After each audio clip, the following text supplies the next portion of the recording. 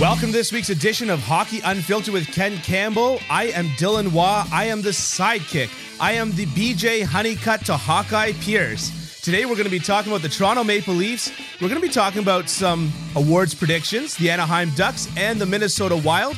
You can check out Ken at Ken_Campbell27 or myself _Dylan Waugh, or this podcast at Hockey No Filter, and some big news coming up.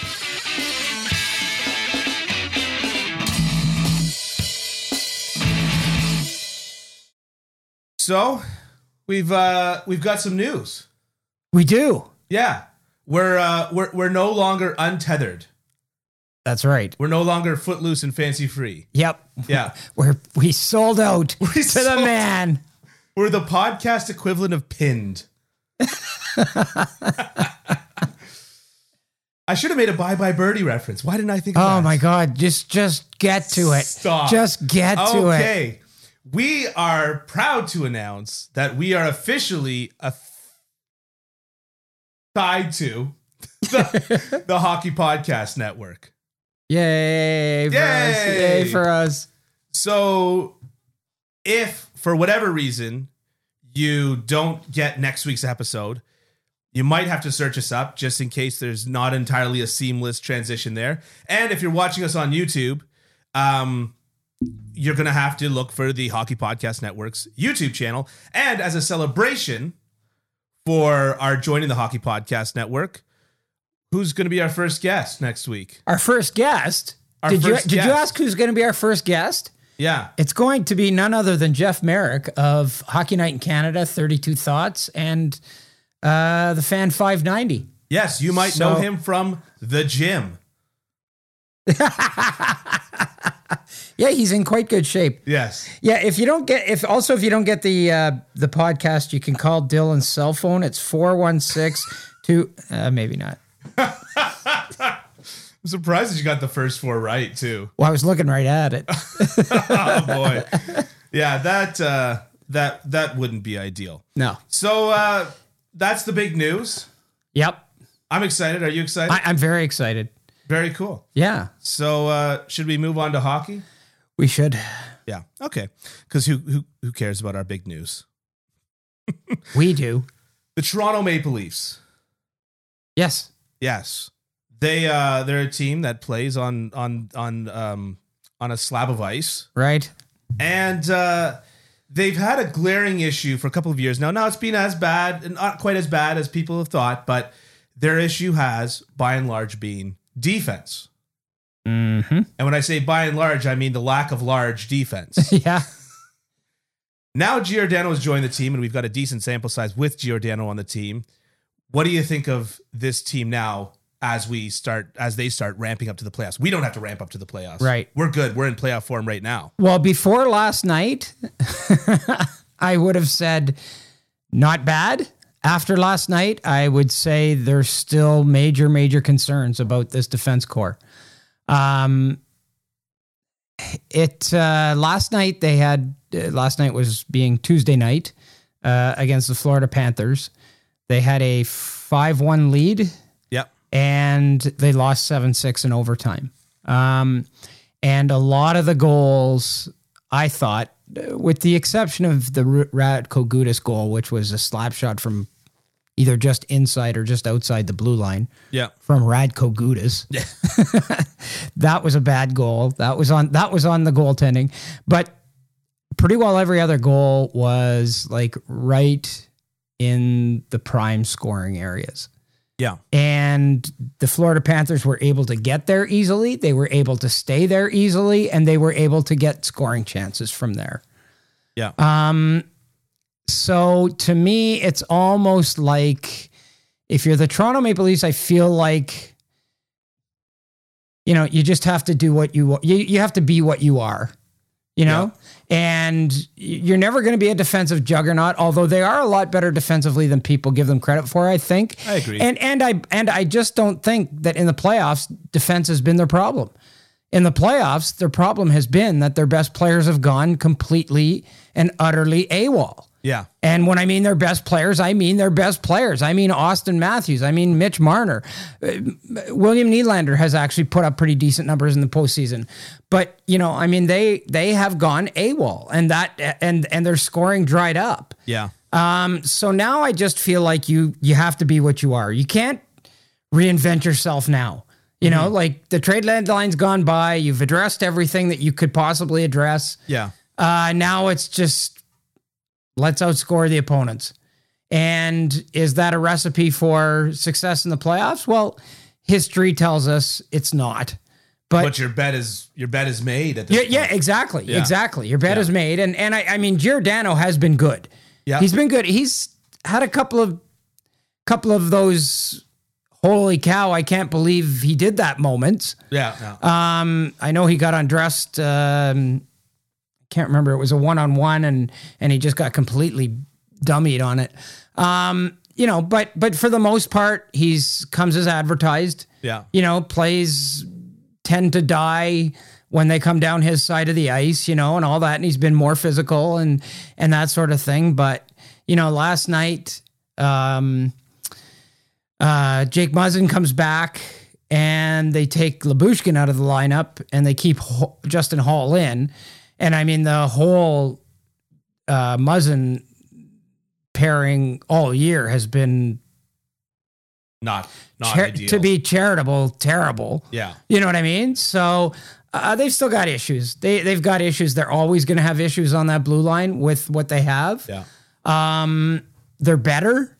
But I mean, if their scoring doesn't show up again in the playoffs, it doesn't matter how good their defense is. It doesn't matter how bad their defense is. And I just think now you are what you are. Yeah. So go and shoot the lights out. Yeah. Just looking at the last several scores for their games, last night notwithstanding, 6-2 against the Lightning. Yeah. So holding the Lightning to 2 goals. Yeah. 6-3 against the Flyers. Okay. Mm-hmm. The Flyers are, something less than a juggernaut. And they weren't terribly happy with the way they played in that game. No. Yeah. 7-3 against the Jets. Yeah. The Jets, despite struggling this year, do have scoring power. Mm-hmm. 6-4 against the Bruins, and then 5-2 against the Panthers. That's the last time that they played the Florida Panthers. Right. So they're scoring 5 and 6 almost every game. Yeah. And letting in 2 or 3 almost every game. I mean, it's like that old joke. It's like, well, do you want defense or offense? Oh, I don't know. Both. Yeah.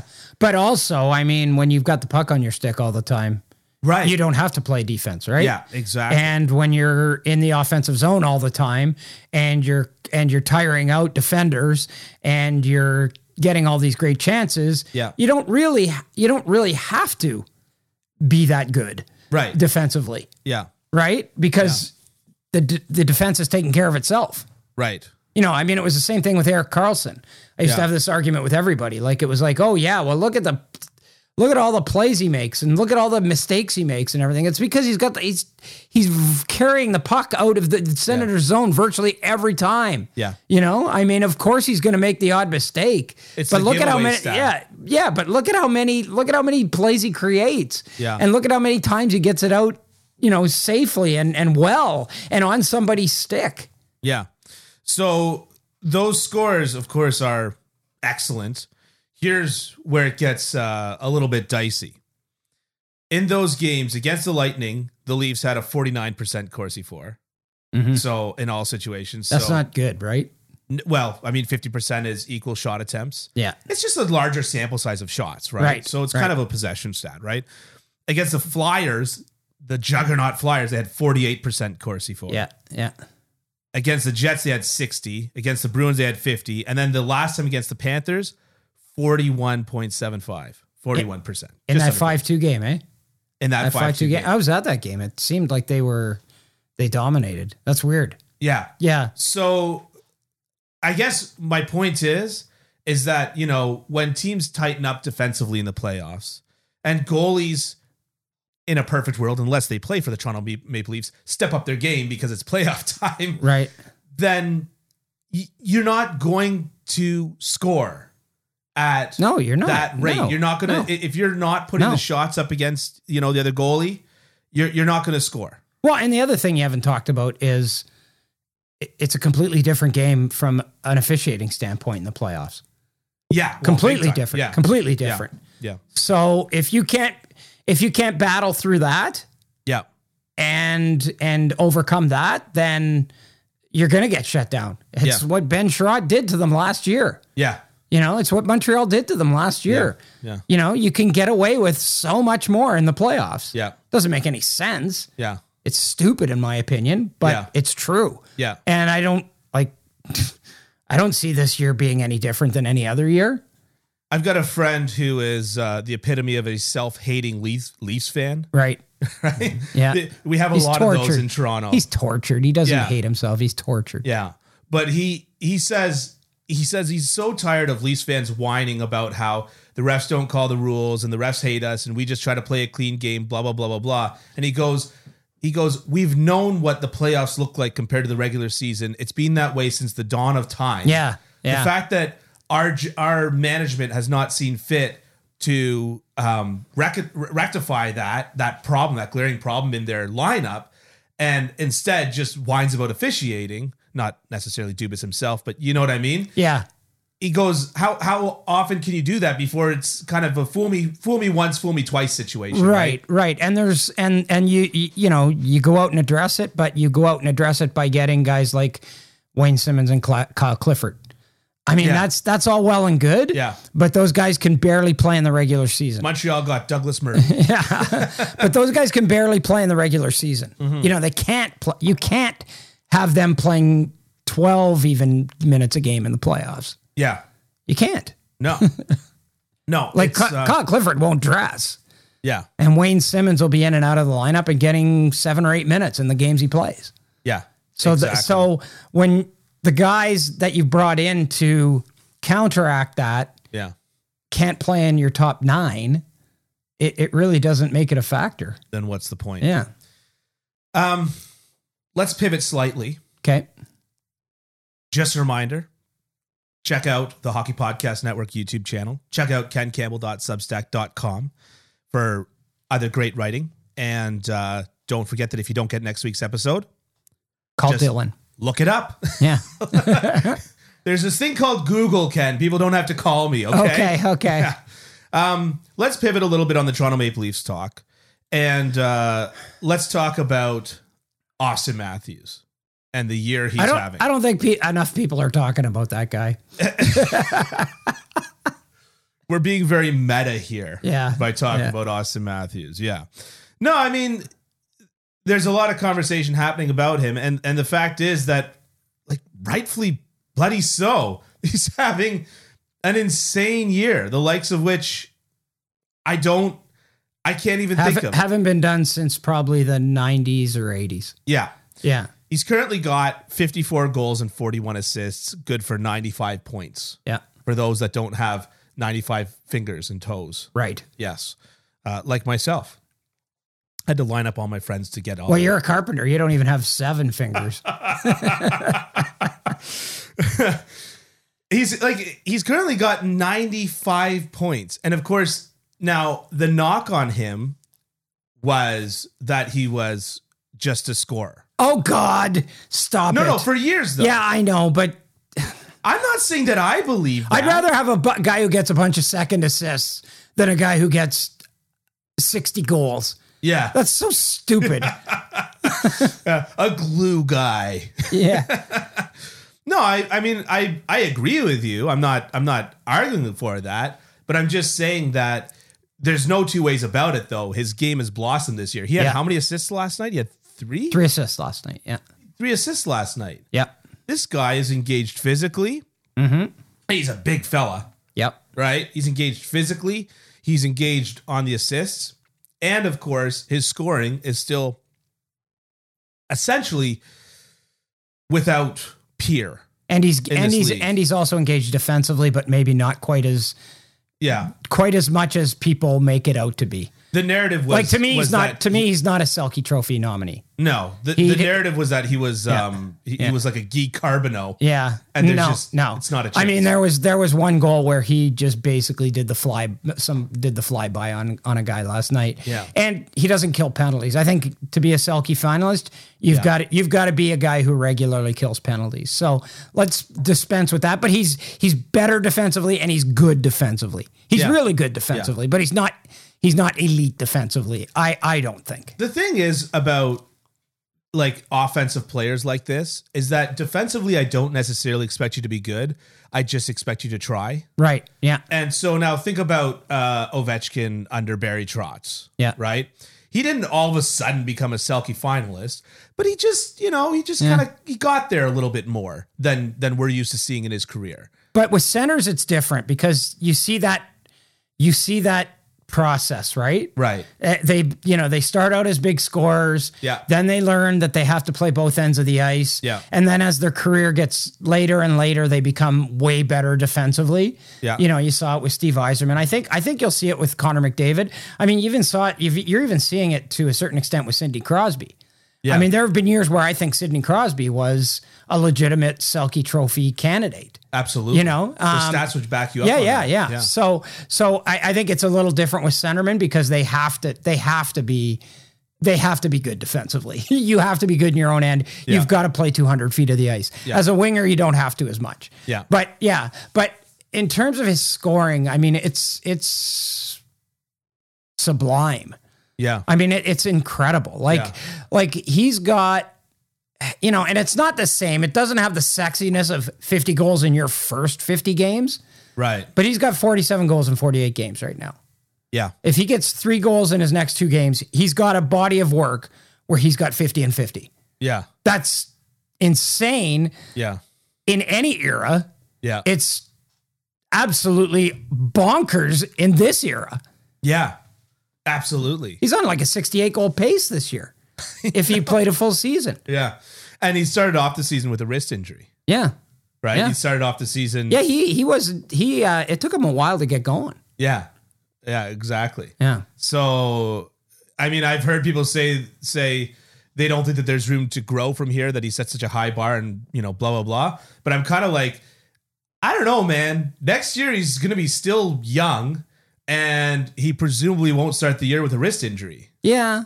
But also, I also think that there might be some credence to that. Yeah. He's 24? Yeah. Oh. I'm looking it up right now. Yeah. He's 24. 24. Yeah. That's the prime age now as an NHL player. That's the prime age. Yeah. And, like I said, I thought last year... Well, and maybe I'm wrong because he's picked it up, but I thought last year we saw the best we were ever going to see of Connor McDavid. Right. And okay, maybe it's not the best we'll ever see of Austin Matthews, but he's right in the wheelhouse right now. Yeah. Like I tend to agree that I don't think that he's going to get much better because, I mean, how much better can he get? Can he get 75? I mean, John Cooper said the other day he thinks he can get 70. I guess what I'm saying is that I don't think that he'll necessarily get better than he's playing right now. Yeah. But I think that it's not unrealistic to think that if he goes into next year healthy, then this will be the whole season and we'll see numbers that dwarf even these numbers. Is my point. I don't think that his physical, like as he's playing right now, that's peak Austin Matthews. Yeah. I can't imagine that being better. But I could imagine a scenario where he didn't score much at the beginning of the year. Yeah. So I could imagine a scenario where he's also got peak Mitch Marner playing with him. Yes. That's true. Much to the chagrin of Leafs fans, Mitch Marner's right there with like I think it's 88 points. Well, in terms of points, like if you take it just overall points, his last little while has been even more ridiculous than Austin Matthews in terms of points, which he got 64 in his last 45, something like that. Yeah. Like it's something ridiculous. Yeah. Yeah. And then, you know what? So before we launch off to the next topic about Matthews, I just want to say John Tavares, down year. Yeah. 67 points in 69 games, good for 25 goals and 42 assists. The The horror. And his goals he's starting to get the ugly ones. You know what I mean? Like he's really, he's going to the net. And I mean, he always did. Yeah. But he is really getting those goals where you have to have talent, but you also have to have a bunch of grit and determination. Yeah. And he's getting those kinds of goals. It reminds me of prime Corey Perry. Yeah, better skater, but yes. Well, but I'm specifically that net front. Yeah. So Gallagher is all grit. Yeah. I'm not trying to say that he doesn't have talent, but the goals that he gets in front of the net front are bang, bang, bang, right? Yeah. Whereas Perry, you'll see him in front of the net being cross-checked by 6 different directions, and he toe drags back and roofs it, right? Yeah. And so that's what I'm talking about with Tavares in terms of it reminding me of prime Perry, is that he's actually making plays in the hardest area of the ice to make a play, as opposed to just being there and having the grit and determination. Right, exactly. And getting there, taking taking the punishment it takes to stay there and fighting through to get the goals. Absolutely. Yeah. Absolutely. So if you were to pick the Hart front runner, who would it be? I'd have to say it'd probably be Matthews. Yeah. Austin Matthews. I mean, Shesterkin's kind of fallen off. I don't know that he's fallen off. I think that he's gone from, playing on Jupiter to just plain old Mars. Right. You know what I mean? Like it's one of these things that he set such a crazy bar that anything looks like falling off, right?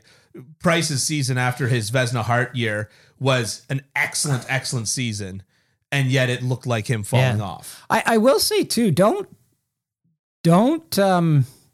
dismiss Connor McDavid in all of this. Yeah.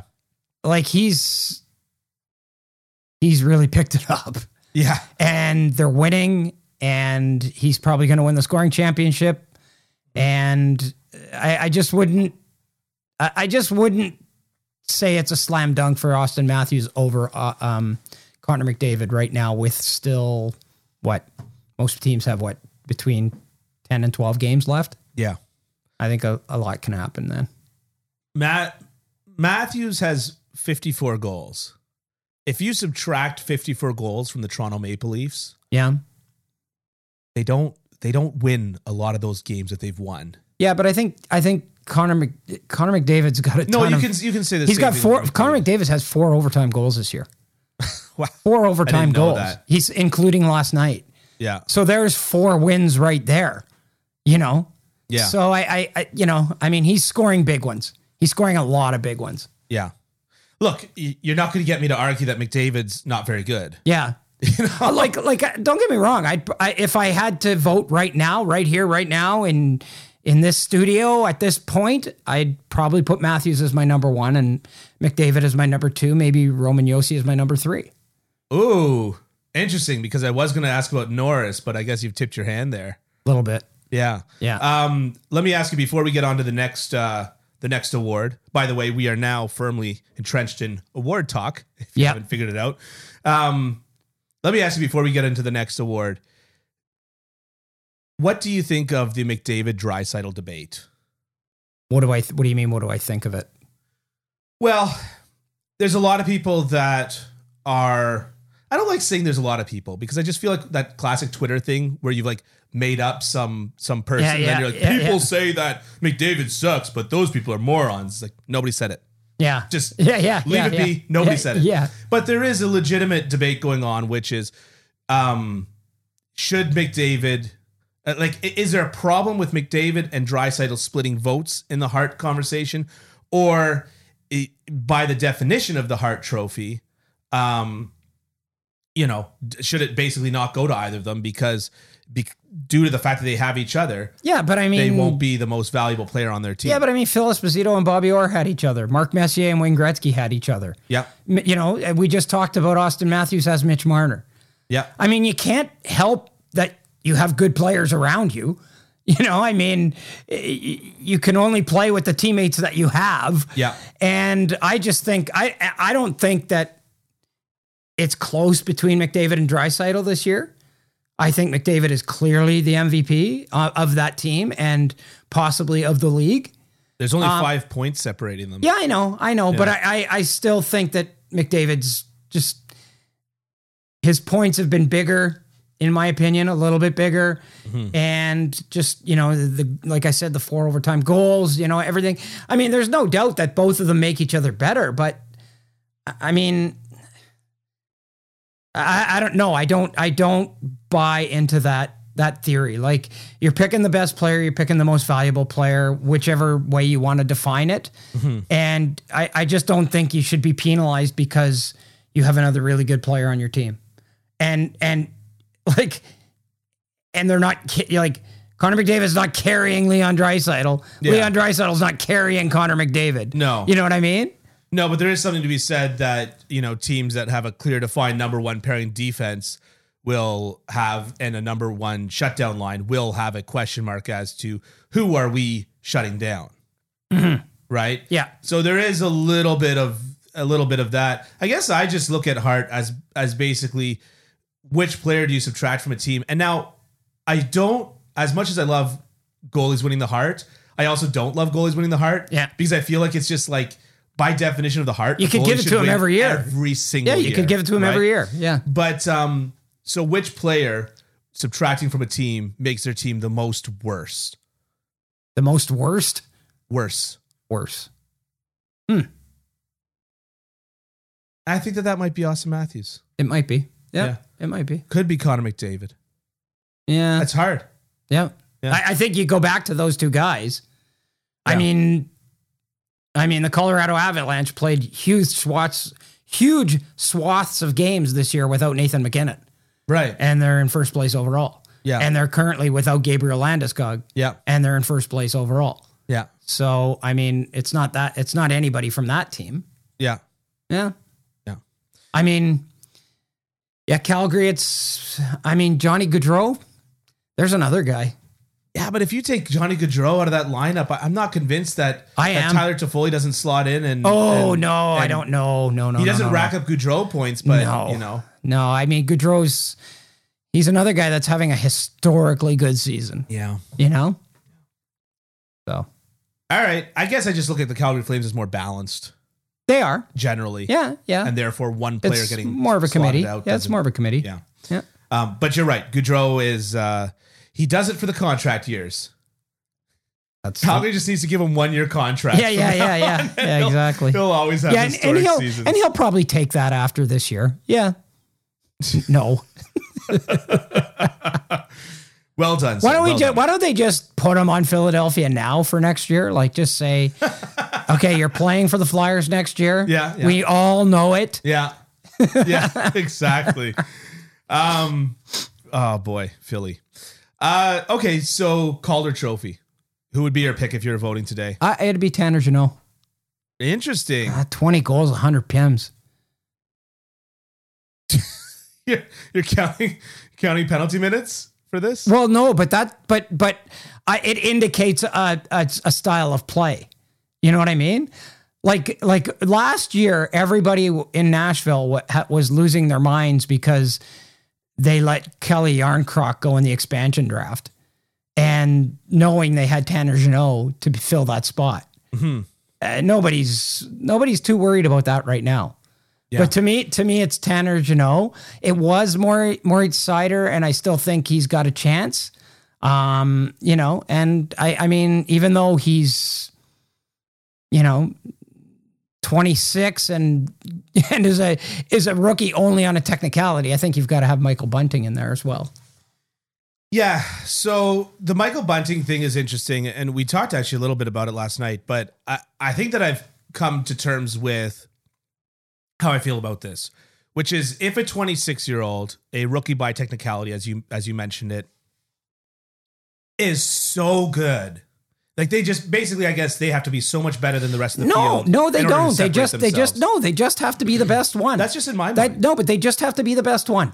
He fits every criteria for the Calder Trophy as it's defined. So you can't I wouldn't sit there and go, well, because Michael Bunting's 26, he has to be way better than everybody else to get my Calder vote. No, he just has to be the best one. Yeah. By the definition of the Calder Trophy, he just has to be the best rookie. And if he is the best rookie, You give it to him over an 18-year-old. He's got what's he got? 300 games in the minors? Yeah. Michael Bunting? Yeah. 300 games in the minors? I mean, that's a huge advantage, but those are the rules. I guess what I'd say is that if you've got Michael Bunting and you've got the next fella and sound like my grandfather, fella. You got Michael Bunting, you got the next person. Yeah. and you I'm going to be so self-conscious by the end of this. Yeah. And you and say Bunting's 10% better than the next person's 19. Then I give it to the 19-year-old. I don't. If he's 20 or 30% better, yeah. then I'm going to give it to Bunting. But I guess my point is that all that experience and all of that weighs into what I think is impressive. What I think is the most impressive rookie performance. Right. Okay. Well, I base it on who's the best rookie. I don't look at age. I don't look at, but that's how, but to me, that's the fair way to do it. Yeah. Like, you know what I mean? Like I vote on NHL awards. Right. And so like, I would never not vote for a guy because I think he's a dick. You know what I mean? Yeah. Like if I'm sure you voted for a few of them too. If player X is in my mind a jerk and I've had terrible interactions with him, yeah, and I don't like him, whatever, I think he's just a bad person. Yeah. If he's the best player in the league, I'm voting him for the Hart Trophy. Same thing for the Hall of Fame. I would never keep, I don't make that decision, but I would never keep someone out of the Hall of Fame just because I thought he was a dick. Yeah. You know what I mean? So to me, I think you base it on what's the criteria of the award and who most meets or exceeds that criteria. So if I was picking my Calder today, I would do something completely different. I'd vote completely with my heart, and I would say Trevor Zegras. Okay. His points are there. Yep. They're not... They're not stunning. He's third in rookie scoring. Yeah. Michael Bunting 55, Lucas Raymond 53, Trevor Zegras 50. Right? And then when you just kind of add what he's brought to the game, like the game of hockey. Yeah, yeah. And I'm not just talking about the Michigan. I'm talking about the smirks. Sorry, we'll talk about that later. The little comments, the smirks, the laughs. No, but anyways, Trevor Zegras, he's just so amazing to watch. He's just got so much skill. He's just a guy that doesn't necessarily have the physical attributes of a Connor McDavid or an Austin Matthews or one of these guys, but yet he just does it. Mm-hmm. He just wakes up in the morning and says, "Yeah, I'm gonna be awesome today." Yeah, he looks up in the mirror and says, "Who's awesome?" Yeah. No, exactly. And so he's there in points, right? Like I said, 50, third in points for rookie scoring. Yeah, he's there in points. He's got 17 goals compared to Bunting 20, Raymond 22, and Tanner Jeannot 23. So he's not quite there in goals, but he's there in points, and just seeing what he's doing and changing the game. And it's just great. So yeah, I'd have Zegras. Are we going to have the conversation we had last night? We are in a little bit. About a certain other player that we wonder whether or not he should be considered as a Calder candidate? Yes, of course. I've cooled on that. Have you? Yeah. Okay. We were talking about Cole Caulfield. So Cole Caulfield is 8th in rookie scoring, but there's a bit of a drop off. He's got 35 points compared to 55 for Michael Bunting. Right. He's 20 out of the lead. No, but like I said last night, I think the best way I can put it is that he deserves to be in the conversation about being in the conversation. Yeah. You know what I mean? But he's not I don't think he's a serious contender. Yeah. Like he's not top 5, but what he's doing is pretty impressive. I've attempted to go out of my way to not be a jerk and not working. I know. I do such a bad job of it. But not trash talk. Because for those that don't know, I write for Eyes on the Prize. I have a Habs podcast as well. But not trash talk Dominic Ducharme on his way out. I think that a lot of coaches, their first go around the league, they get handed a very large slice of humble pie. Mm-hmm, mm-hmm. And I think that that's not out of the ordinary. And so I I've gone out of my way to not trash talk Dominic Ducharme, but in this specific situation, Yeah. he took the Calder away from Cole Caulfield, and or at least he took the ability of the Calder away from Cole Caulfield. He took any chance he had of winning it away from him. Yeah, I'll give you that. Yeah, I'll give you that. Yeah, yeah, yeah. I shouldn't. Say he had no. Away, but he had. Let's put it this way: under Marty St. Louis, he would have had a chance. Yeah. Under Dominic Ducharme, he had no chance. If what we've seen under St. Louis was his year all year, and that's not saying that it would have been. No. Because it's not. There's a million different things that happen in the game of hockey. Yeah, and plus, who's to say that he wouldn't have hit the wall if he was playing against tough competition every night, every game, that would have worn on him because he's a college player who didn't play many games last year. Yeah. But he would have been right there. Yeah. Yeah. Yeah, I agree with you. So it's a shame. He's another one that's just really fun to watch. Yep. Not as fun as Trevor Zegras, but like, did you see his goal last night where he shot it right through the goalie? Yeah. Like that was just, oh man, so much power on that release. That's fun too. It's fun to watch that. To take a wrist shot from the top of the circle. Yeah. That goes through the goalie. Like that's not. It's weird, eh? Like a guy that big, you'd think, how does he get so much behind that shot? Doesn't shock me. Well, no, and it's like Connor Bedard. Yeah. Connor Bedard has an NHL shot, and he's getting bigger, but even when he was like 5'4", he could shoot like a friggin' NHL player. Yeah. I think I've mentioned we brought a radar gun to one of the old beer league skates that I used to play with. Oh God. And, really? Yeah. We were measuring the shots. One guy played in the AHL, one guy played in the O.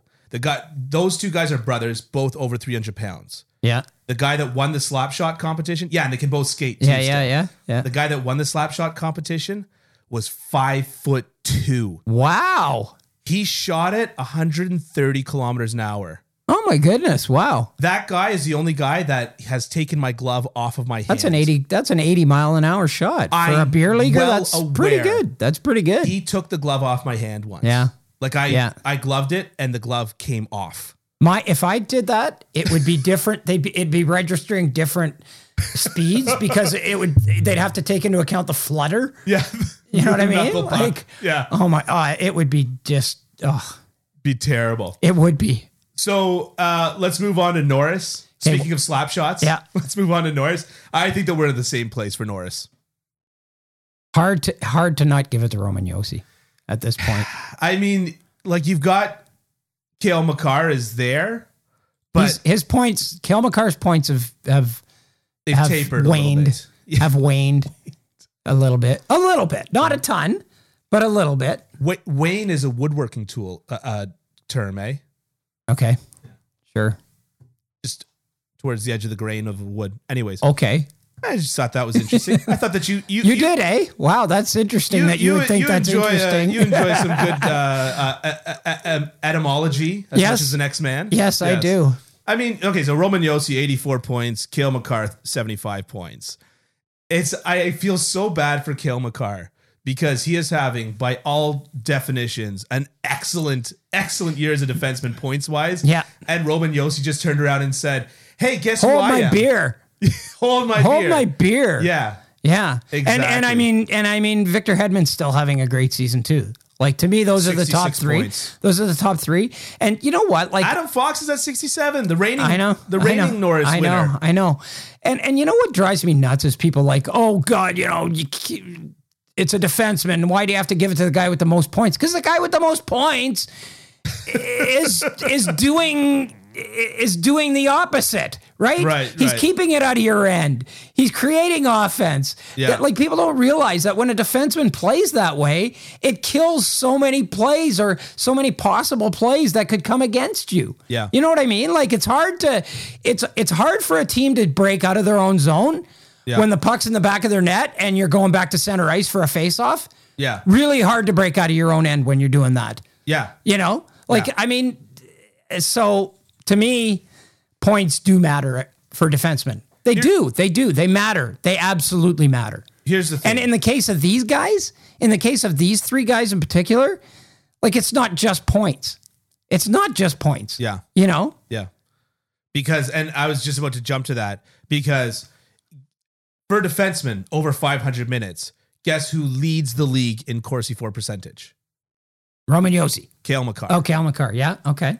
Roman Josi is a ways down that list. Now, Cale Makar does start 60% in the offensive zone. Right. So he has a little bit of an advantage there. But still, I'm just saying, the shots are going that way and not this way. Yeah, that's always bugged me.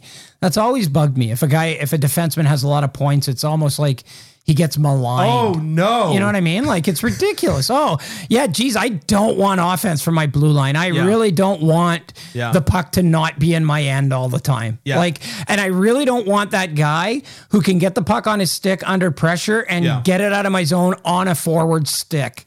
I remember talking about the Latrade, Shea Weber and Latrade and PK Subban. And I remember, like, oh, I can't believe it. Weber's older. He's got bad Corsi numbers. He's got bad this. He's got bad that. And then the guy goes, yeah, Dylan, you're right about all that. But he's got 20 goals. Yeah.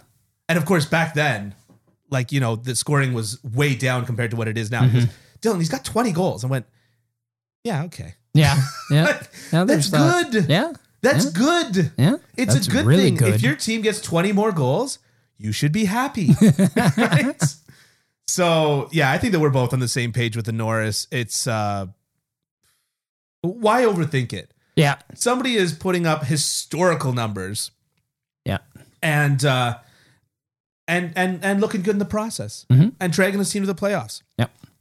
Cale Makar doesn't have to do the heavy lifting. That's why he's got those offensive zone starts. Right? Because he's got a deeper team. Yep. Roman Josi's doing a lot. Okay, it's a percentage thing, so he's going to get more by volume. Yeah. You know what I mean? Like, because they're starting in the offensive zone more, probably. Yeah. Yeah. So before we get on to the next subject, don't forget to subscribe to the Hockey Podcast Network. Don't forget to check us out next week when we'll have Jeff Merrick with us. And don't forget to check out, for writing specifically on the next topic that we're going to be talking about, kencampbell.substack.com. Ken, can I tell you a story? Well, you're probably going to anyways, but... So... I'm driving down Queen Street, and there's this spot, right? And this guy tries to get into the spot with his pickup truck, and he can't fit, okay? Yeah. And I've got a smaller car, and so I go in, and first try, parallel park, bam. He tried forwards, he tried backwards, he tried sideways, he couldn't get the truck in. It must be because you drive an electric car, and you're better than everyone else. Yeah, no, I mean, that's a given. Yeah. So anyways, I couldn't help myself. I smirked a little bit. I grinned a little bit. Yeah. And of course, he got out of the truck and beat me to a pulp mercilessly, as you deserved. Well, and that's the thing, is that I feel that I'm a better man for it. Yeah, because you learned. I should learn that I should never be happy about anything because it might hurt someone else's feelings. Right. Where are we going with this? Troy Terry. Yeah. Jay Beagle. Talking about the Anaheim Ducks now. Do you have any thoughts on that incident before I go into my montage? No, not really. Not montage. No. I could make it a montage. Yeah, let's not. No, not really. I don't really have very many strong thoughts on it. You don't have thoughts about fighting in general. Do you want me to take it? Well, it's just to me it's like it's counter to what I usually say, but I don't understand these people who are like, Jay Beagle needs to be suspended. What, for beating a guy up? For punching a guy in the head too many times? Who are you? Did you get punched in the head before coming here? No, but it's just, to me, it's just like, what was he supposed to do? He's supposed to, like, okay, this guy's coming at me. This Troy Terry guy's coming at me. He's supposed to, in that split second, go, oh, it's Troy Terry, who, let me check hockeyfights.com. Oh, has no fights. Oh, let me check NHL.com. 32 goals. Oh, let me check Hockey DB. Oh, I've got 3 inches and 25 pounds on him. Okay, well, I'm not going to fight. Like, if you're going to condone and support this garbage, And that's what it is to me, garbage. Right. If you're going to condone and support and promote this crap, Yeah. then do not cluck your tongue and point your finger when it goes sideways, because things happen. Okay? If you're only going to penalize fighting with a 5-minute major, and you're going to pat Jay Beagle on the back after for fighting a guy, then don't be surprised when he punches someone in the head and the guy gets his face busted up. You know? I mean, don't do it. It's either you want it or you don't, and it's proven that the NHL wants this. They love this stuff. They love this stuff. Do you hear someone? Well, I mean, Tyson Nash. Yeah. Who I was referencing earlier. I listened to Craig McTavish talk about a fight between Mason Gertson and Zach Kassian. Yeah.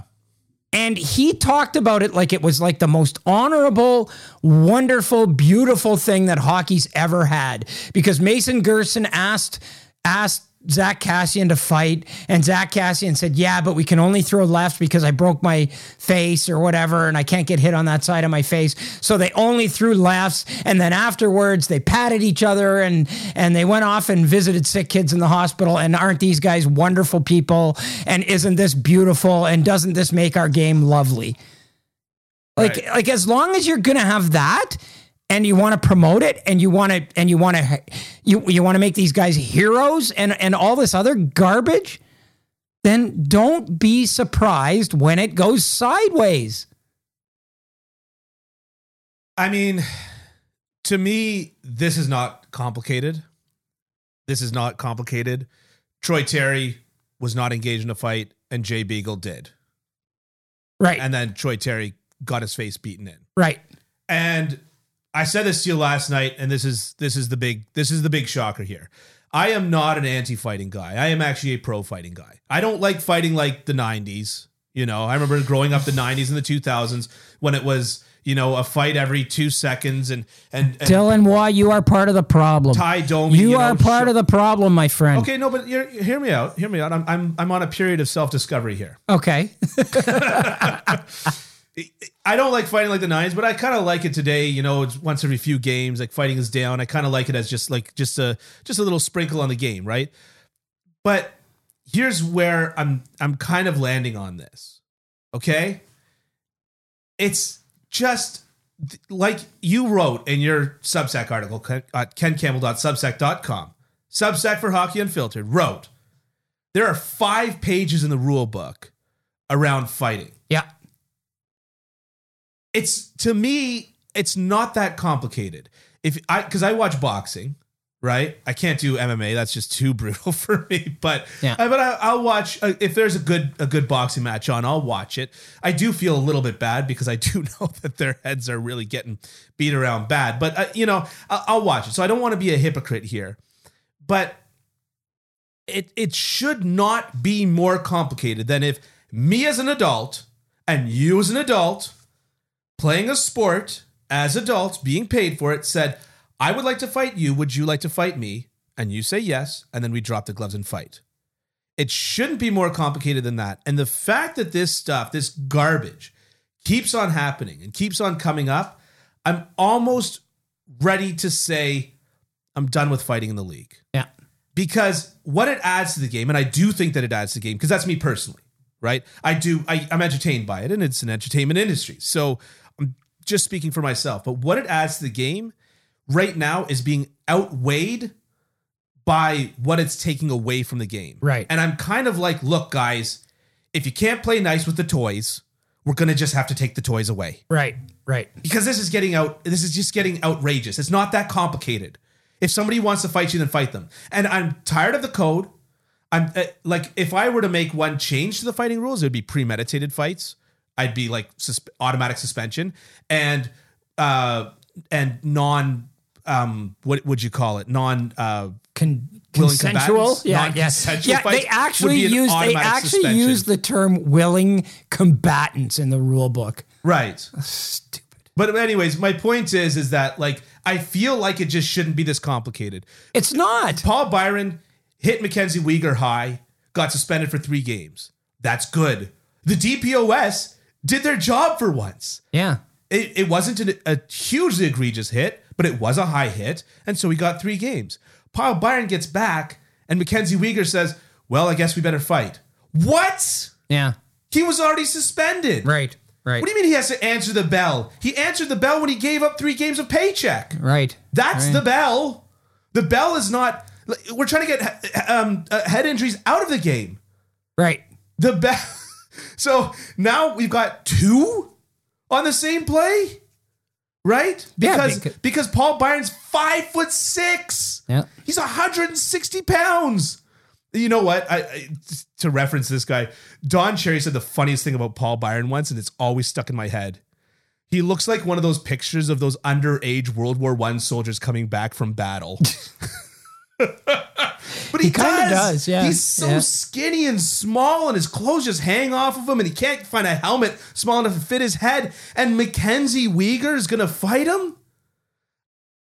Anyways, it's just like I said, if it's this complicated, I'm ready to say I'm okay with it being out of the game, and I like fighting in hockey. Yeah. But if it's this complicated that we have to see this kind of garbage. But that's what comes with it. That's the problem. I hear what you're saying. Either you have it or you don't. And if you're going to have it, then you're going to have this kind of stuff happening. So either you want it or you don't. Like, all I ever hear from people in the fighting debate is, oh, it's nuanced. It's complex. No, it's not. No, it's not. It's not nuanced. It's not complex. Yeah. You're allowing people to throw off their gloves and bare knuckle punch other people in the head. Either you want it in the game or you don't. Right. It's not complex. Not at all. There's nothing complex about it. Well, I think I'm bringing up a relatively complex side of it, which is that I do want it in the game, but I'm getting sick and tired of what comes with it. Yeah. Yeah. So then you can't have it in the game. You're right. I guess so. You got to, you're... Look, I told you the story. That's why you can't have these things. You can't have your toys. We're taking your toys away. Right, exactly. I told you the story. My wife and I went to her first hockey game several years back, and the game had everything in my mind. Okay? It was her first hockey game. She'd never watched hockey before. She grew up in Zimbabwe. Right. Not a whole ton of ice hockey being played there. Not a lot. And then and she fell in love with the game because we went to a game where there was a come from behind victory. Max Pacioretty got a hat trick, and Jared Tenority and Gryba fought. As far as I'm concerned, that's the trifecta of a entertaining hockey game. And we were in the third row at Canadian Tire Center because they basically just give away those tickets for Canadian Tire Center. Yep. But my point is that I'm not going to lie. The fight enhanced the experience for me. Okay. Well. But like I said before, I'm coming around to this idea of getting rid of the fighting because I can't stand seeing this. Yeah. Well. It's not complicated. If Troy Terry was willing to drop the gloves, then I don't care that he scored 30 goals. I don't care that he's not had any fights. If he's willing to drop the gloves, then he should be able to fight. And if he's not, then he shouldn't. How do you feel about PK Subban fighting Oliver Wahlstrom over a hit on Jack Hughes? The fighting over clean hits is so dumb. It's the dumbest. But again, like, if the guys are willing to go at it, then they're willing to go at it. I remember, but Oliver Wahlstrom wasn't. No, you're right. Yeah, he got jumped. Situation. He got jumped. And to me, it's just like Alexei Emelin hip checked a guy in the Colorado Avalanche at the end of a game, and Montreal's winning like 10-1 or something like that, right? So he hip checks the guy, and Jerome McGinley goes and tries to engage with Alexei Emelin. He cross checks him. He threatens to drop the gloves, and Emelin just went, no. Yeah. And that was the end of it. And that, to me, is what fighting should be.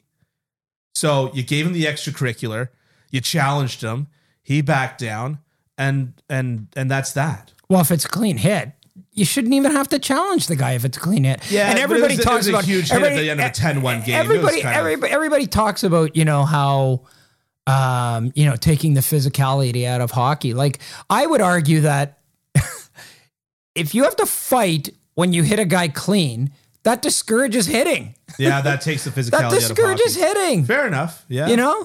Yeah. So. Okay, well, moving on to another Anaheim Ducks topic. Yep. Getzlaf announces retirement. So my big question to you, Is he a first ballot Hall of Famer? I've been thinking about this. I think he is. Yeah. He's one of those guys that I'm not sure he's a slam dunk, but he's one of those guys where it's not egregious. Him getting in is not egregious. No. I mean, he's won a Stanley Cup. He's won an Olympic gold medal. He's won a World Cup. He's won a World Junior gold medal. He's won an under 18 gold medal. He's got 1,000 games. He's got 1,000 points.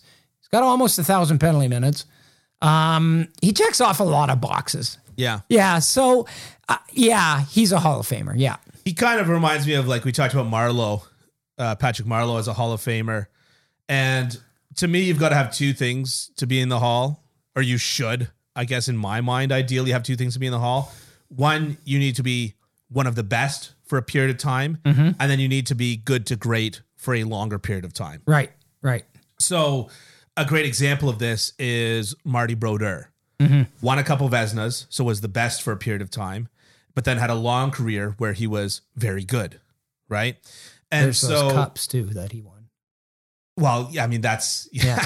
I think too. Enough. I think too, where you sort of, part of the measuring stick here is, for how long have people been talking about, we got to get that big number one center, especially the Pacific Division.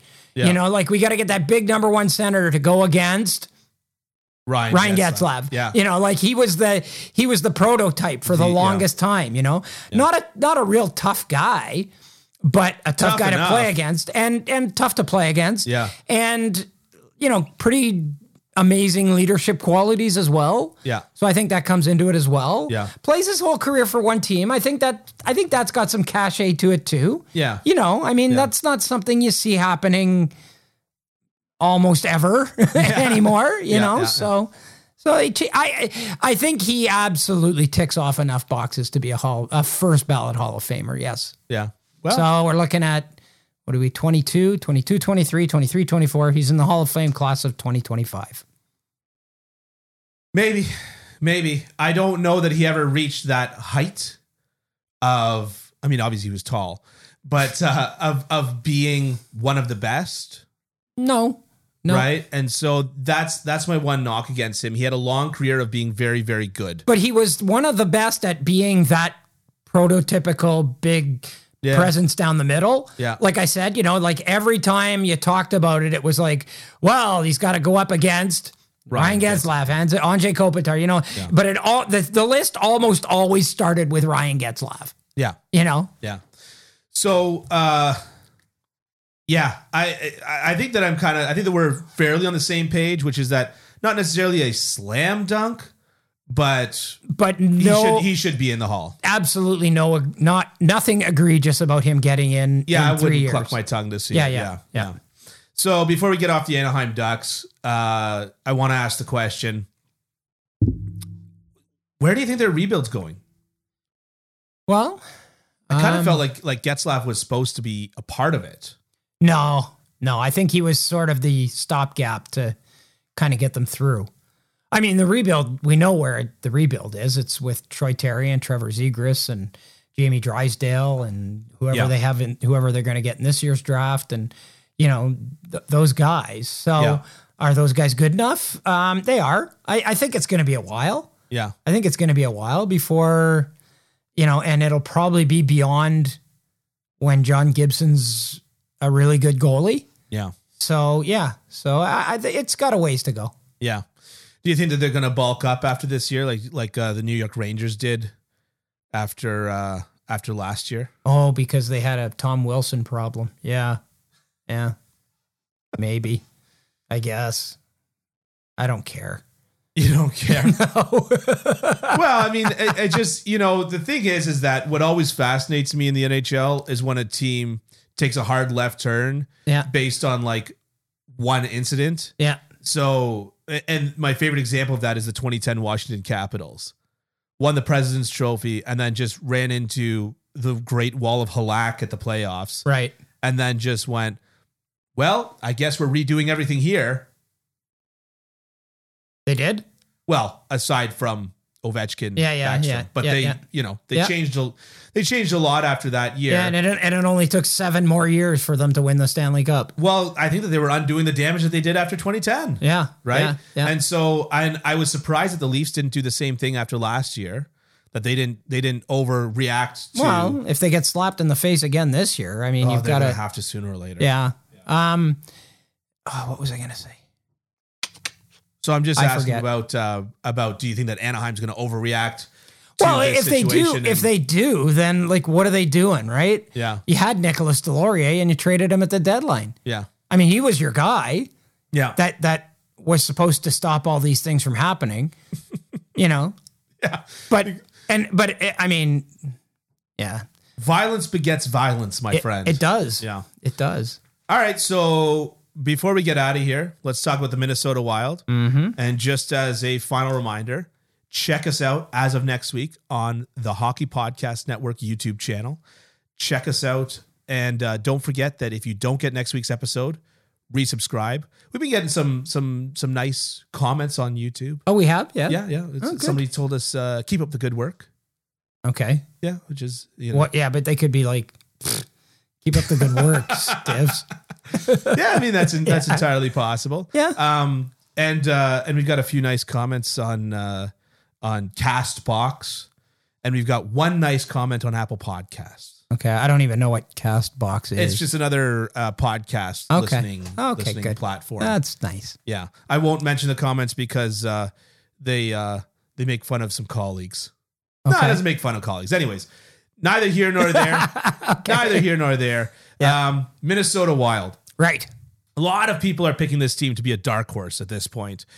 With everyone calling them so underrated, is there a chance that they are basically reaching overrated? I don't think so. I don't think so. No. I think that's legit. I think now that you put them the top of tier 2. So like if tier 1 is Colorado, I don't know if I put them top of tier. Yeah, they're in tier 2. But that's what a dark horse. Yeah, they're in tier 2. Yeah, they're in tier 2. They're in tier 2. Yeah, for sure. But the top of tier 2. They're right up. They're close. Yeah. Yeah. So if your tier 1 is Colorado, Panthers, Tampa. Yeah, I guess. You don't think so? Yeah. I mean, Calgary. Yeah. You could maybe put in tier 1. Then the top of tier 2 would be Minnesota, then Toronto. You would have Carolina at the top of tier 1? Yeah, I'd have Carolina in tier 1. They were actually, and speaking of these two teams, Carolina was letting in a few stinkers against Minnesota the other day. Yeah. That was not a good look for the Carolina Hurricanes. And I won't get into that. Some of the comments about Freddie Anderson. And like how like there's something bizarre about Freddie Anderson where no matter where he is, like he can do no evil. Every time that he makes a mistake, people just jump on to like, oh no, he was reading it like this. It's like, well, stop a puck. Yeah. Just stop it. Yeah, that would be helpful. But so you'd put Minnesota towards the top of tier 2. Yeah, I think I would. Yeah. Not like they're not. I'd put them towards the top. Yeah. I mean, Toronto's in tier 2, I assume. That's who I'd put at the top of tier 2. Yeah. I think they sort of vacillate between tier 1 and tier 2. Yeah. Sometimes they look like tier 1 and other times they look like tier 2. Yeah. Well, we won't know until we see them in the playoffs. Right. Exactly. Yeah. The Dumba injury is going to hurt them. Yeah. That's really going to hurt them. To me, it seems like a lot of people are in love with the story of the Minnesota Wild. Like there's a very, like if they win the cup this year, there will be a movie about it because it's kind of so perfect. Yeah. They weren't supposed to be this good. No. And then they just became this good. Then they trade for Marc-Andre Fleury, right? A lovable veteran, right? And then, and next year they're going to run into such huge cap problems that this won't be an option again next year. Oh, I don't know. I mean, you don't think so? I don't know. Teams always seem to find a way to sign the guys they need to. The finagle? Yeah. And when you're as good a GM as Bill Guerin is, I think, well, their cap problems are going to be largely because the buyouts are really, they sting. Parise. They start to sting in the next couple of years. They're really, really like it's what between the two of them, it's like $7 million in cap space. I think it's more. Is it? Yeah. Okay. Yeah. Yeah. So that's obviously going to be a huge factor. But what I mean, Bill Guerin was pretty bold with this roster. I mean, you know, he buys out Suter, he buys out Parise. He lets Devin Dubnyk walk. He lets Eric Stahl walk. And so what happens? Then you get guys like Marcus Foligno and Ryan Hartman and Kevin Fiala and guys like that going, okay, now we've got to pick it up. This is our team now. And we've got to bring it. And they're doing that, you know? Can I tell you, next year, Yep.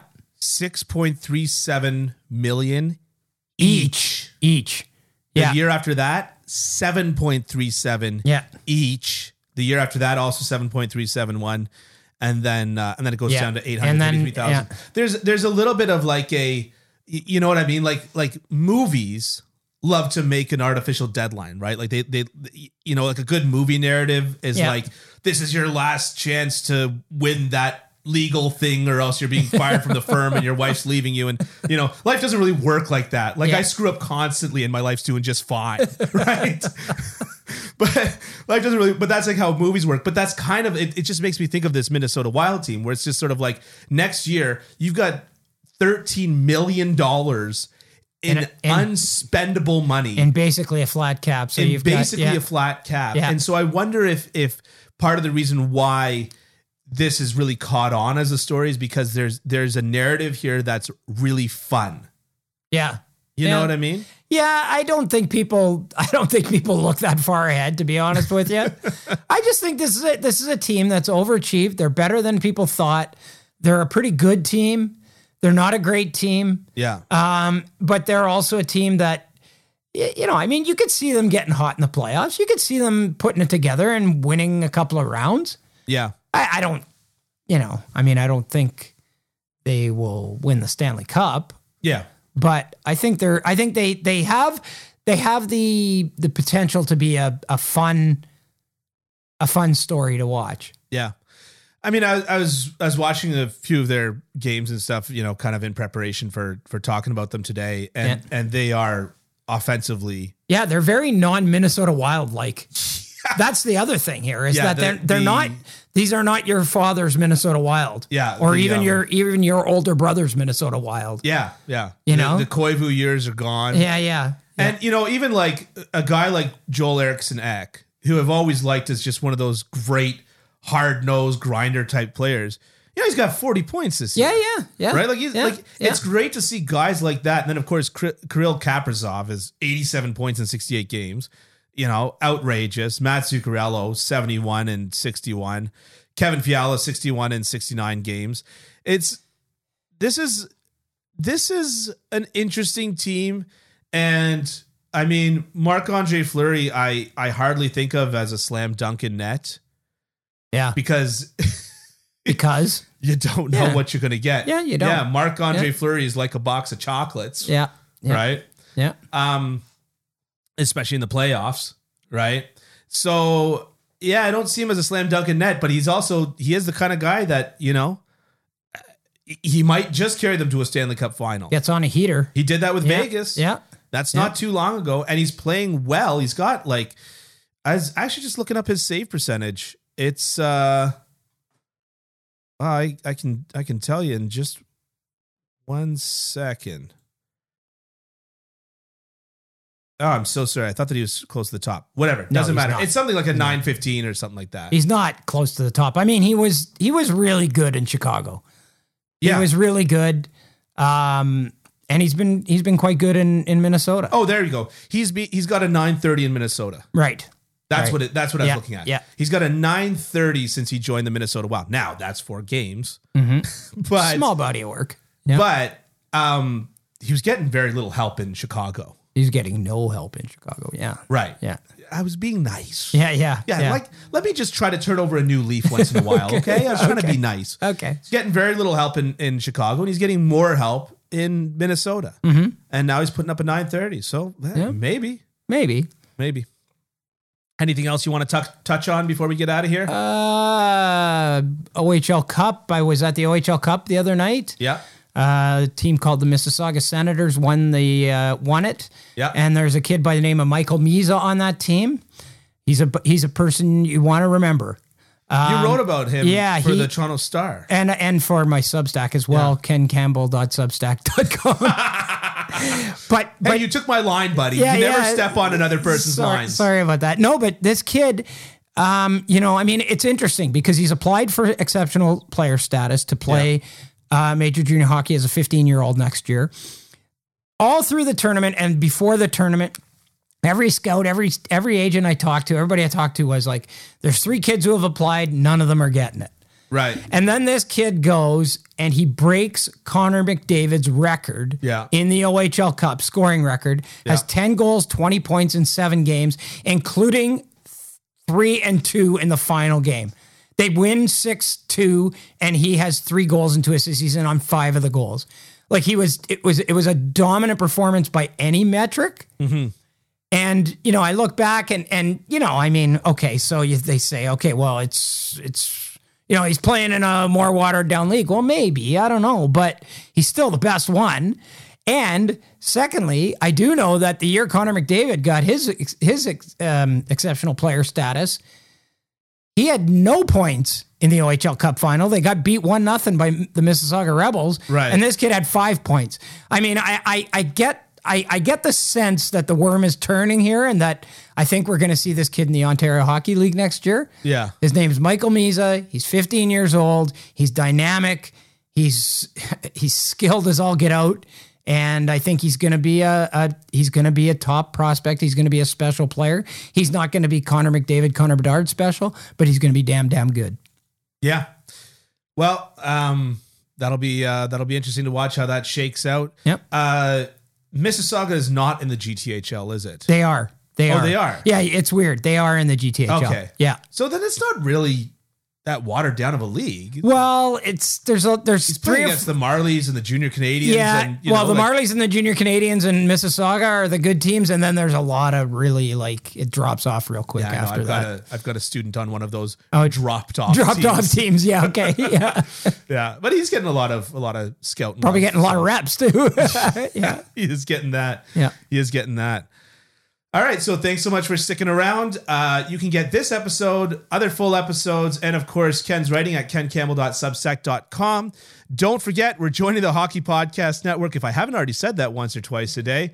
And so check us out on the Hockey Podcast Network YouTube channel. We're going to be doing a lot more interesting stuff with them, some live Q&As, all kinds of great stuff. And of course, if you don't get next week's episode, please re-look it up on Apple Podcasts or Spotify or wherever you get your podcast, CastBox, whatever. And just in case there was a bit of an interruption there with the Hockey Podcast Network as we go over to their servers. And of course, please leave a comment or a review. We appreciate all of them. We appreciate all of you. Take care.